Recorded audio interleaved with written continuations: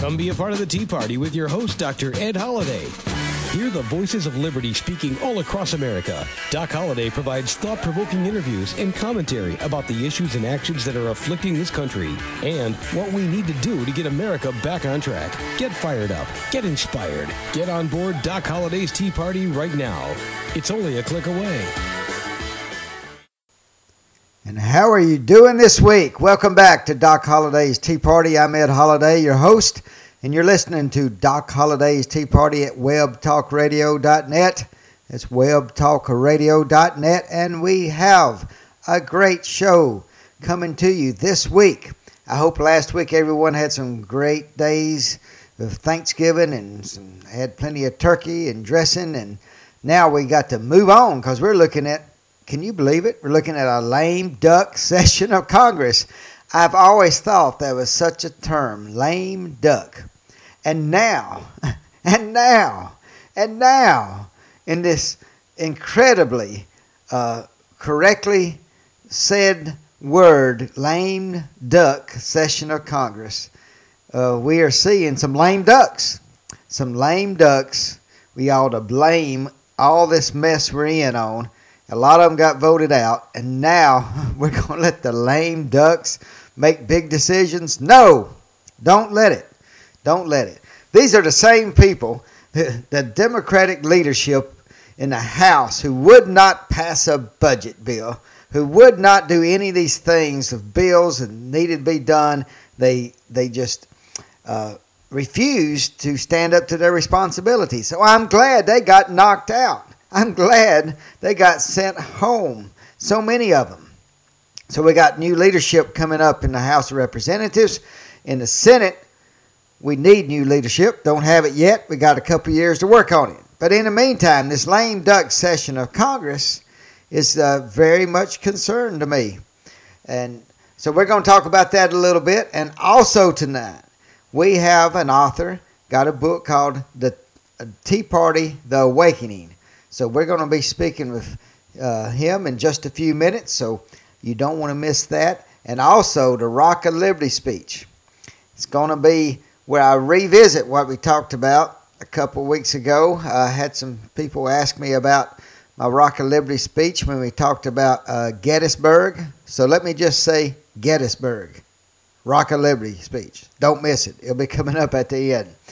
Let's go ahead and talk about this lame duck session of Congress. So many things that Harry Reid is trying to get through.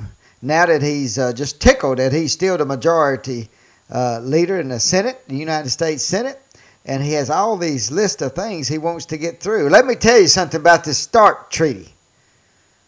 Now, if people need to read, I haven't read anything in the mainstream media about why people oppose this treaty. It makes it sound like if you're conservative and opposing it, you're just doing it to make President Obama look bad. Now, that is just ridiculous. Absolutely ridiculous. You need to read the START treaty. Look at the long list of conservatives who came out against it, even all the way last summer. The problem is the wording in so many instances.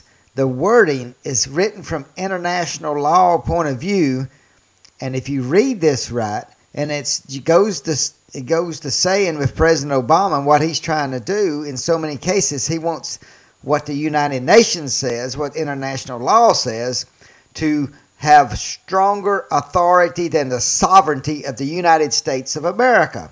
The Constitution of the United States of America must remain the sovereign law of this land. We're not going to have people over in Europe and China and Russia telling us what we have to do.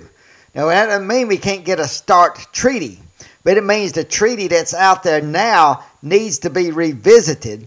We need to see the records of why the Russians are saying that they won this thing, they got what they wanted, and the United States didn't get anything. Why would we trade away a strong position in order to get closer to the rest of the world? I want to ask President Obama that and his negotiators, and let's see what a job they did. I just don't believe it's a good treaty. Now, you may convince me later, but let's don't rush into this thing in a lame duck session of Congress. We need to take time. This is something that's going to affect generations. when you say, let's get rid of all our nuclear weapons, it's easy to say that, and let's all hold hands and have nirvana on top of a mountain somewhere. It's easy to say that, but you got people who want to kill you, when you got people who want to destroy your country and bring you down. One thing it's good to have is a lot of nuclear weapons. They didn't talk about, are we going to build up our conventional forces if we don't have all these nuclear weapons we can rely on? And when you talk about reducing 30% of the nuclear weapons, do we have the backup? Have we gone through this plan? And do we know everything's working well? Is everything kept up to date? Is it modernized? These are things that now they're asking. They should have been asking before we started negotiating. I'm getting a little bit upset because my children's future's on the line. My future's on the line. And you know, as Tea Party people all across this country, there's something about this international law being pushed by this administration and liberals everywhere that wants to just do away with the United States Constitution. But the Senate has to approve and pass this treaty by 2/3 vote. And that's a constitutional hurdle it's got to come over. And I hope that we don't rush into this thing. And I hope there's enough senators out of 100. I hope there's at least 34 that can say, let's hold on and let's take a good look at this thing. And we may need to renegotiate it. I'm sorry, but I do not want it to be passed through a lame duck session of Congress just so somebody get a feather in the hat. We're talking about the future of the United States of America, and you need to get to your congressman, your senator. The senators are going to be ones who decide this, and let them know, let's don't rush into this thing. Let's make sure what we are talking about before we vote on something and pass something that's going to affect generations. And let's look at the law and let's see what it means to the sovereignty of the United States of America. Now, going on this lame duck session of Congress, there's other things they're talking about. I don't know what they're going to bring up. The Bush tax cuts. What are we going to do? We got an economy that's hurting, and they're talking about raising taxes. If they don't do anything, they're going to raise taxes on everybody. And they say, well, the rich people don't need it. I'm telling you, some of these companies, they're begging for jobs. The government's saying we need the private sector to make jobs. Let go of some of that money and make some jobs. I'm telling you, when you say anybody over $250,000 makes over $250,000 is going to have to take a huge hunk of a pay increase, you think they're going to reinvest in their companies to make more jobs? Come on. It's easy to just try to slay everybody. That's discrimination. And the liberals love to discriminate. They say, oh, we don't like discrimination. We're against discrimination. Well, then let's treat people equally. But right now, especially when this economy is hurting, anybody that is a proven leader in making jobs and giving more jobs out and creating a business that can grow and get more jobs, we need that. It's very, very, very important that liberals everywhere understand our nation needs jobs. Don't be a job killer. Don't tie the hands behind the back of the people who have proven they can make jobs in small businesses in all 50 states all across America.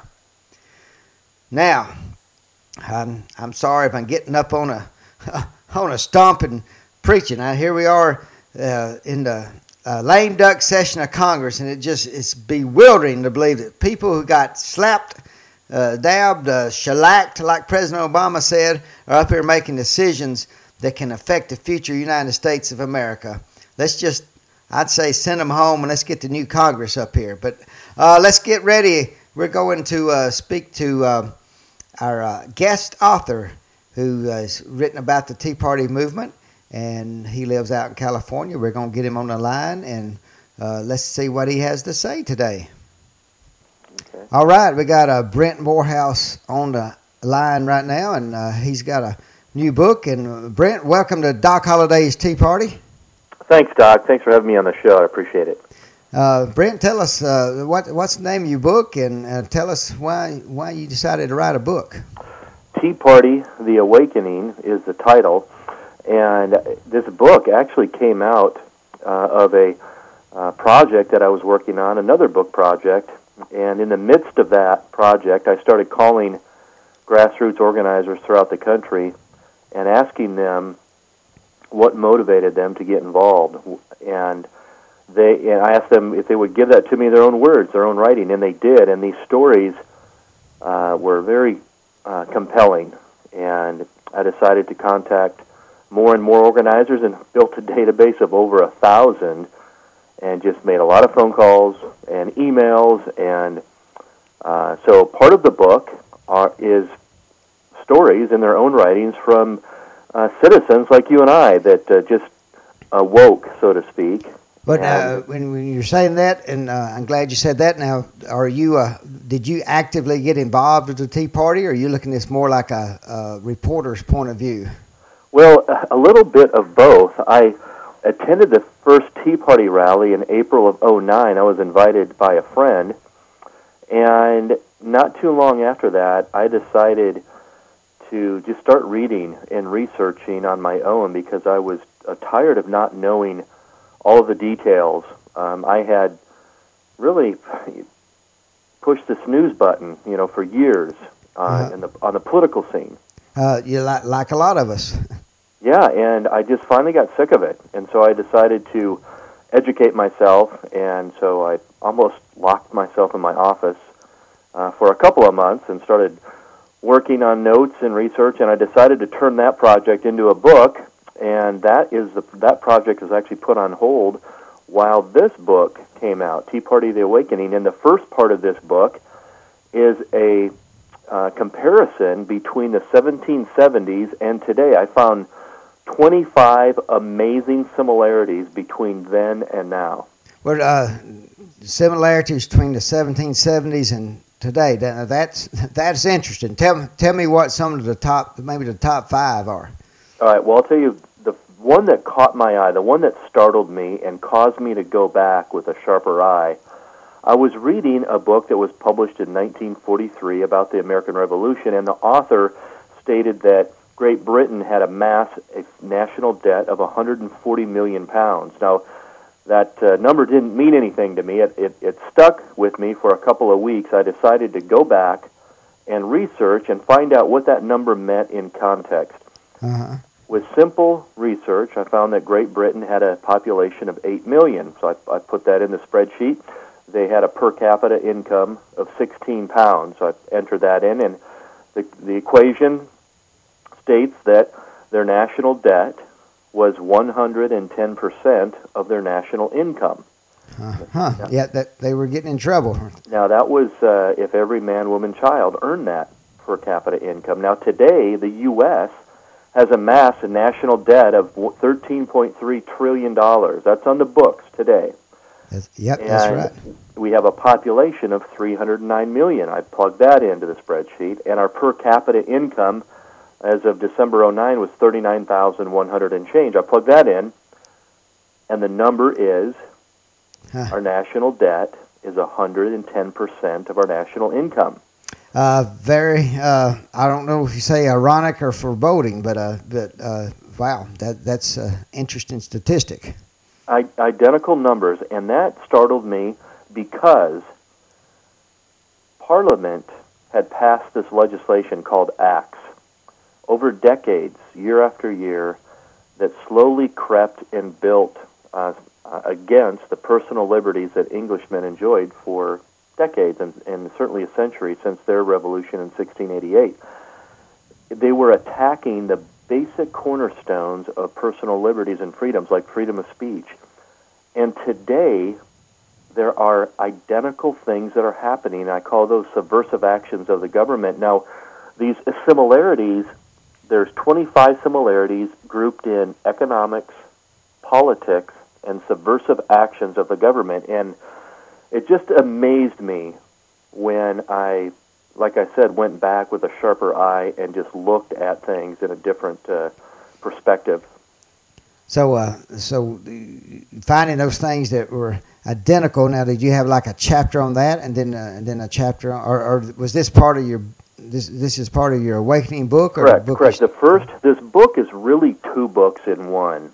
The first section goes over the historical similarities between two like-named movements, the Tea Partiers of the 1770s and the Tea Partiers of today, two movements that are separated by 240 years, but joined by the same ingredients. So that's the first section of this book.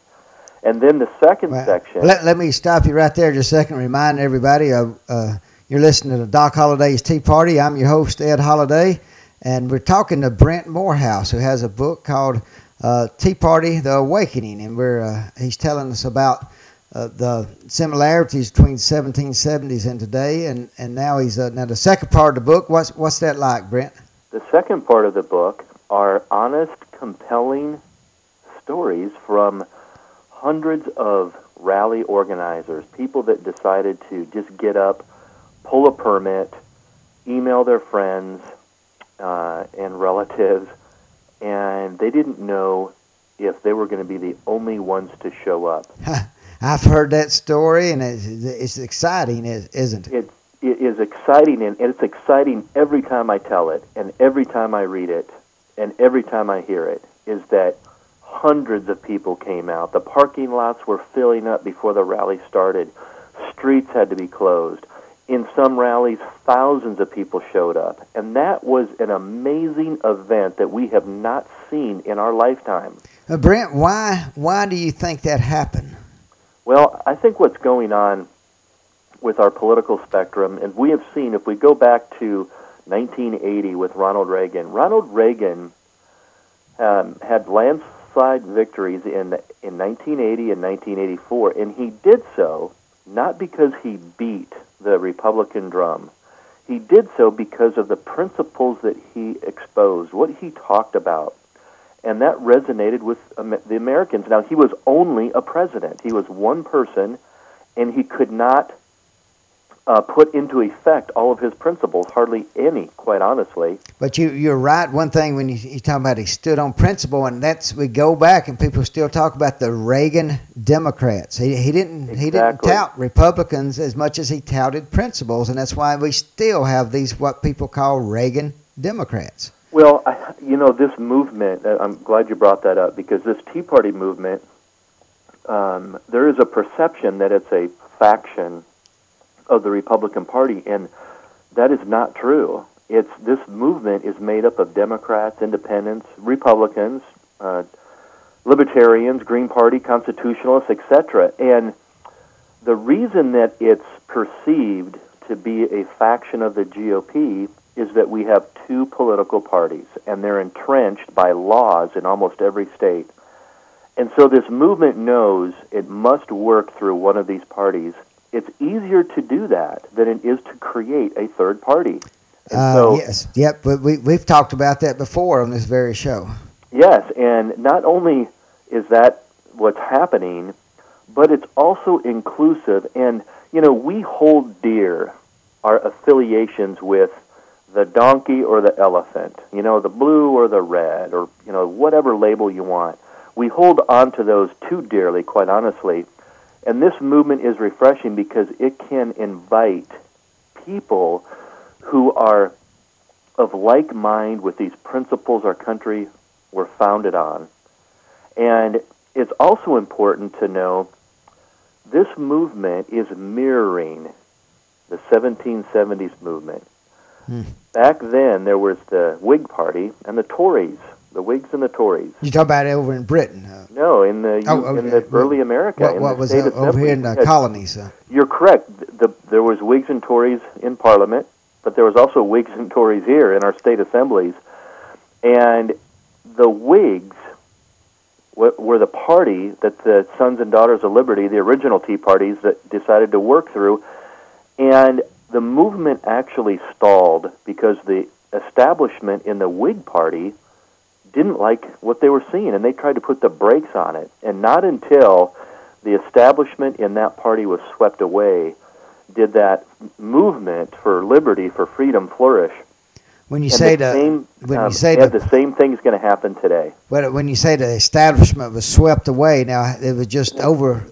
They just finally got rid of it. How was the establishment swept away? That as best you can tell, Brent. It was the grassroots movement of people all across those 13 colonies. It was a flat organization just like today, and they were diligent, and they kept pressure on the state assemblies until many of the Whigs or many of the establishment in the Whigs became Tories. And so they threw their hands up like, hey, you're putting too much pressure on us. We don't like this movement. We're going to become Tories. Or they just resigned their posts. And so what we're going to find today is this movement is bent on working through the Republican Party, and they will remove the establishment in the GOP. Now, so people like Mike Castle, he might throw his arms up just like and say, I'm going to go join the Tories, I guess.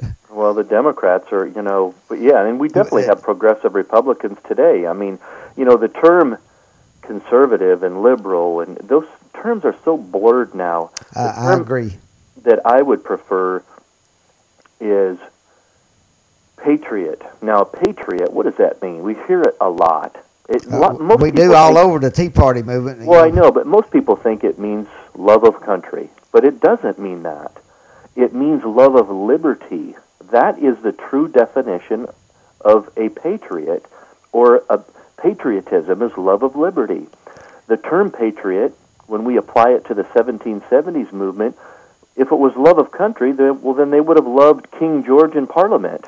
Oh, exactly. That's right. They loved liberty, and they realized it, and they saw the encroachment of Parliament, that Parliament was bent on ruling them as a ruling class, and today's Congress, today's federal government is that. It is bent on establishing itself, further establishing itself as a ruling class. It's so evident when you compile all of this over decades. Now, this did not happen with Obama. This did not happen. Oh, yeah. I think everybody agreed. It's been happening for probably 40 to 50 years, especially in the last 20 to 30. Just progressively less liberty, more liberal, more government, big government taking over. Exactly, Ed, and that's another similarity that it came to mind is this movement today. One of the biggest unreported stories about it is that it's a movement of education. This movement started off with anger and frustration, which was okay. We have plenty to be angry and frustrated about, but it immediately switched into a desire for knowledge. And this movement is bringing back books that have been dead in print for decades, and the same exact thing happened in the 1770s. They brought back books as bestsellers that hadn't been in print for 100 years, 70 years. Now, see, that's news to me. See, I didn't realize that the 1770s produced that desire, that thirst for knowledge and liberty. It did. The early Americans, the patriotic move was, they were avid book readers, and they brought back books that mainly dealt with English colonies and how their struggle for freedom and independence. It's just amazing the similarities between then and now. And the reason I think it's really important to read about those similarities is that it brings us into this movement with validation and logic. In other words, the media, the establishment in the media, and the establishment in the parties, both parties, are not painting an accurate picture of this movement because they try to put it in a light that's favorable or beneficial to them. Yeah, we are a threat. That's exactly right. The Tea Party is a threat to them. Exactly, and they either view it as a threat directly or they don't understand it, and so they must, discourage people from being involved in it. And so the reason it's so important to not only read about the historical similarities so we can gain, a relation with what's going on today, but it's also very important to read these authentic stories from people, and it's truth. When you're reading these stories, you're reading the truth, and you can tell it's the truth. Now, you might not agree with every single thing that all of these people have written. I didn't, and I put the book together. I mean, there were Right. things... No way anybody could agree with what everybody says. Right, but what you do get is you get an accurate picture of what this movement is about. And Brent, I'm glad we had you on air. I know time is just moving on, and that's a good way to help sum up the book. But where can people get the book, Brent? You know, what I'll do, Ed, we've created a promo code for your listeners, and if they'll go to our website, it's www.newpatriotpublishing, all one word, newpatriotpublishing.com. Newpatriotpublishing.com. Okay. And if they'll put in the promo code ED, ED, they'll get 40% off either the hardcover or the paperback. And all right. Well, that's good for our listeners. Yeah, they can put that code is at the very end of the checkout process, and if they put in ED, they'll get 40% off. And so I would encourage your listeners to check it out and not only see where this movement got its roots 240 years ago, but you can also see where it's going from here as well. Just by reading the historical similarities, you can see that it's evolving the same way. I mean, that's exciting because that's what we're... It will be a revolution with votes. It's not going to be a revolution with bullets, but it will be a revolution with votes. And it's going to take more than one election. That's what we realize. Right, right. Well, we got to sum up here. Brent, thank you for being on Doc Holliday's Tea Party, and we'll have to get you back someday. Thank you very much, Doc. I appreciate it. And that was Brent Morehouse, wrote Tea Party, The Awakening. And you are listening to Doc Holliday's Tea Party. I'm your host, Ed Holliday. You're listening to webtalkradio.net, webtalkradio.net. And wow, we learned a lot of things. Let me tell you a couple of nuggets I learned from talking to Brent. And his book is the 1770s are parallel to what we're going into now in the 2009 and 10 season. That's something I hadn't thought about. You've heard me talk on the show about the spirit of 1776, but that's a nugget I didn't really understand, and Brent helped put it out in his book. And he also talked about reading the different stories about how Tea Party leaders came to be and the Tea Party movement.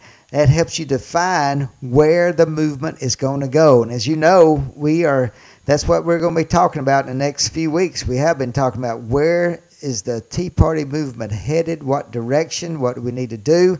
So those are the things we'll keep talking about as every week you listen to Doc Holliday's Tea Party. So make sure you listen next week. And the week after, we're going to have more and more exciting shows. People like Brent, people like you. We're working together in this thing. It is new, and it's exciting to be a part of a movement that is so deep and so wide. And I appreciate you listening to Doc Holliday's Tea Party. I told you about the Rock of Liberty speech about Gettysburg. People say to know America, you must know Gettysburg. And I talked to you about how, a couple of weeks ago, about how liberals, it seemed to me like it was almost like the rebellion, and as the Southerners, the Confederates, came across that open field a mile long and marched right into the heart of the Yankees, and they were hoping had been decimated by the cannonade. And the cannons were the biggest, longest blast in North American history of cannons came at Gettysburg, and yet through all the smoke and the fire and the dense fog and cloud of war, the cannonballs were missing their target. They were shooting over the front line of the Federals, so they didn't weaken the Federals any whatsoever, really. And it was devastating as the Confederates stepped out from the trees and started their march. And the memories of the veterans as they would come back to Gettysburg years and decades after the war, they talked about the beauty of seeing such brave men step out.